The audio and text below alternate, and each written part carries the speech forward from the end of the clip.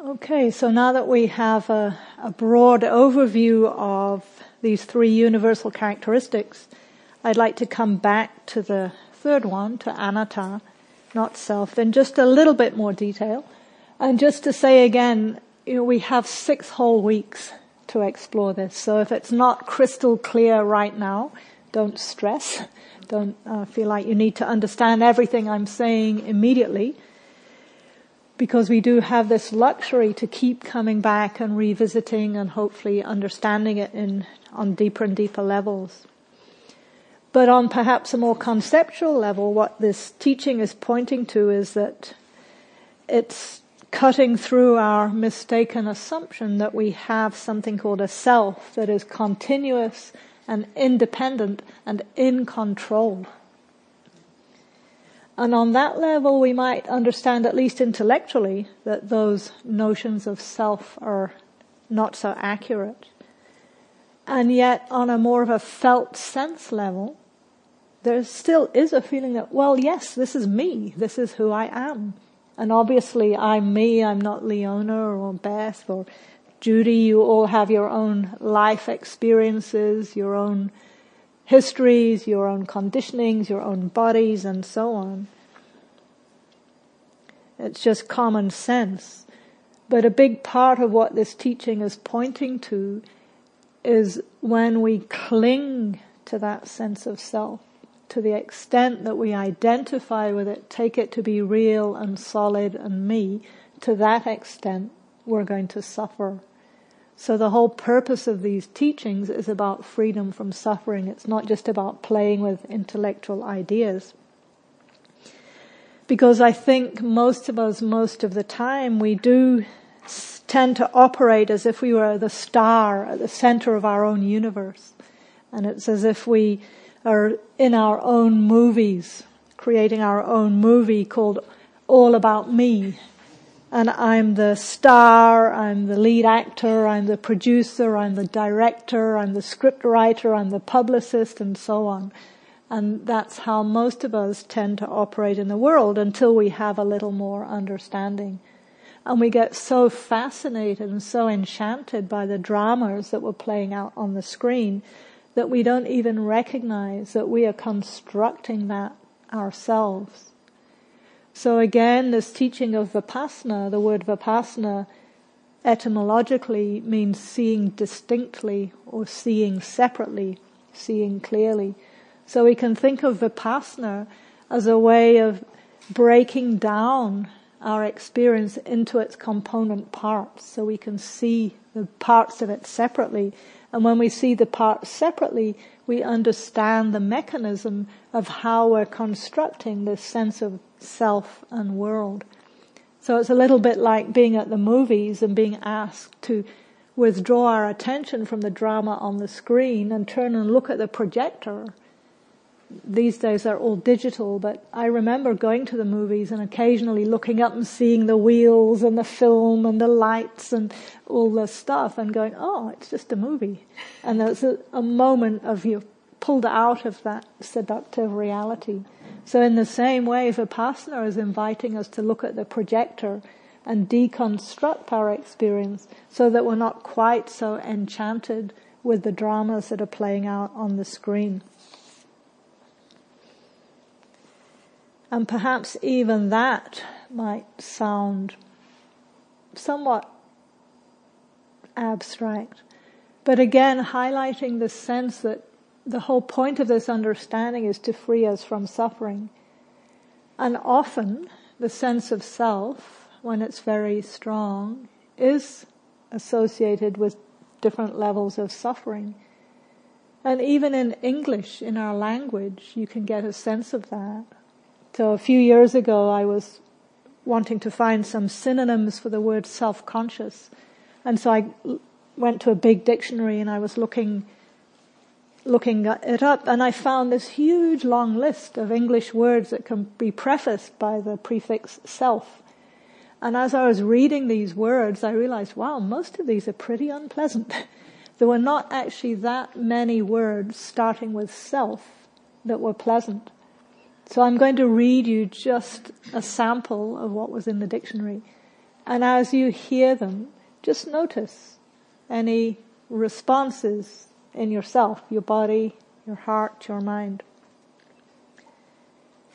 Self-absorbed, self-aggrandizing, self-approving, self-centered, self-complacent, self-congratulatory, self-conscious, self-delusion, self-important, self-indulgent, self-opinionated, self-pitying, self-referencing, self-righteous, self-satisfied, self-serving.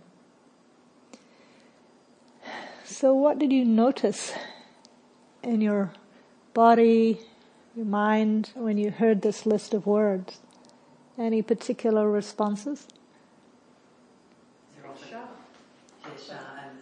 Sharp, anger, like hitting, fragility, defense, constriction, solidity, aversion, yeah, unpleasant. I had a similar response when I was reading them in the dictionary, this sense of tightening and narrowing and heaviness, burden.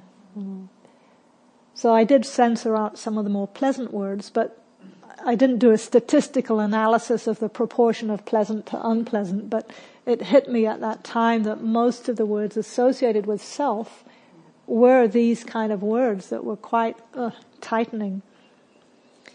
So even in our language we can get a sense of that. We can get a sense of how referring back to a self often brings with it this quality of narrowing, tightening, contracting, separation between self and other, defensiveness, and so on. And seeing as you all are experienced meditators, I'm pretty confident that you've all had the experience at times of not that, of when the sense of self was less tightly formed. Usually there's more of a sense of ease, of lightness, of acceptance, of spaciousness, of being open to new possibilities, of in a way porousness. And sometimes we can experience the Brahmavihara qualities that I referred to earlier, of kindness or metta, compassion, joy, equanimity. When we're not so tightly bound to a sense of self, it's as if there's literally more room in the being for these boundless qualities to start to emerge. So there's a quote from the Tibetan master Shantideva that I really love that's pointing to this in some ways. He says, "All the joy the world contains has come through wishing happiness for others. All the misery the world contains has come from wanting pleasure for oneself. All the joy the world contains has come through wishing happiness for others. All the misery the world contains has come from wanting pleasure for oneself." So as this practice deepens, there's a shift from self-centered to other-centered, or perhaps more accurately to non-centered. So there is this blurring of distinction between self and other. So one caution though in relation to all of this. This is not about somehow making the sense of self wrong or bad. In some Buddhist circles that I'm in, I hear people saying things like, "Ooh," and then I caught myself selfing. And it's like the self that shouldn't be selfing, and it's the self that's not supposed to self that's creating the sense of self that, no, it's, it just gets all tangled up. And it's a little bit, to me, it has perhaps flavors of sort of Christian sinning or self-righteousness or something. So the sense of self is a natural part of being a human being. It's whether or not we're identifying it and believing it fully that's the key. So the sense of self is itself an empty arising. It only has as much solidity as we give it. And that's part of where all of this practice is pointing to. So again, a lot that we could unpack and hopefully will unpack over the next few weeks. But for now, I wanted to do an exercise together in a way to try and take a sort of baseline snapshot of where we are now in relation to our sense of self, in relation to this understanding. So hopefully you all have your notebooks and pens, or pen and paper.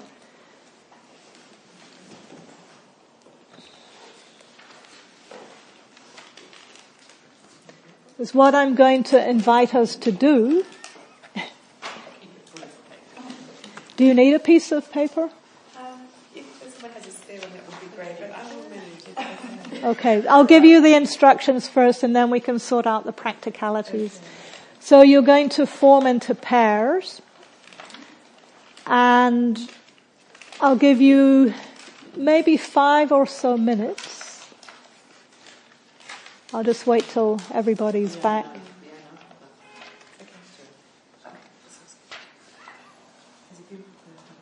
Okay, everybody ready?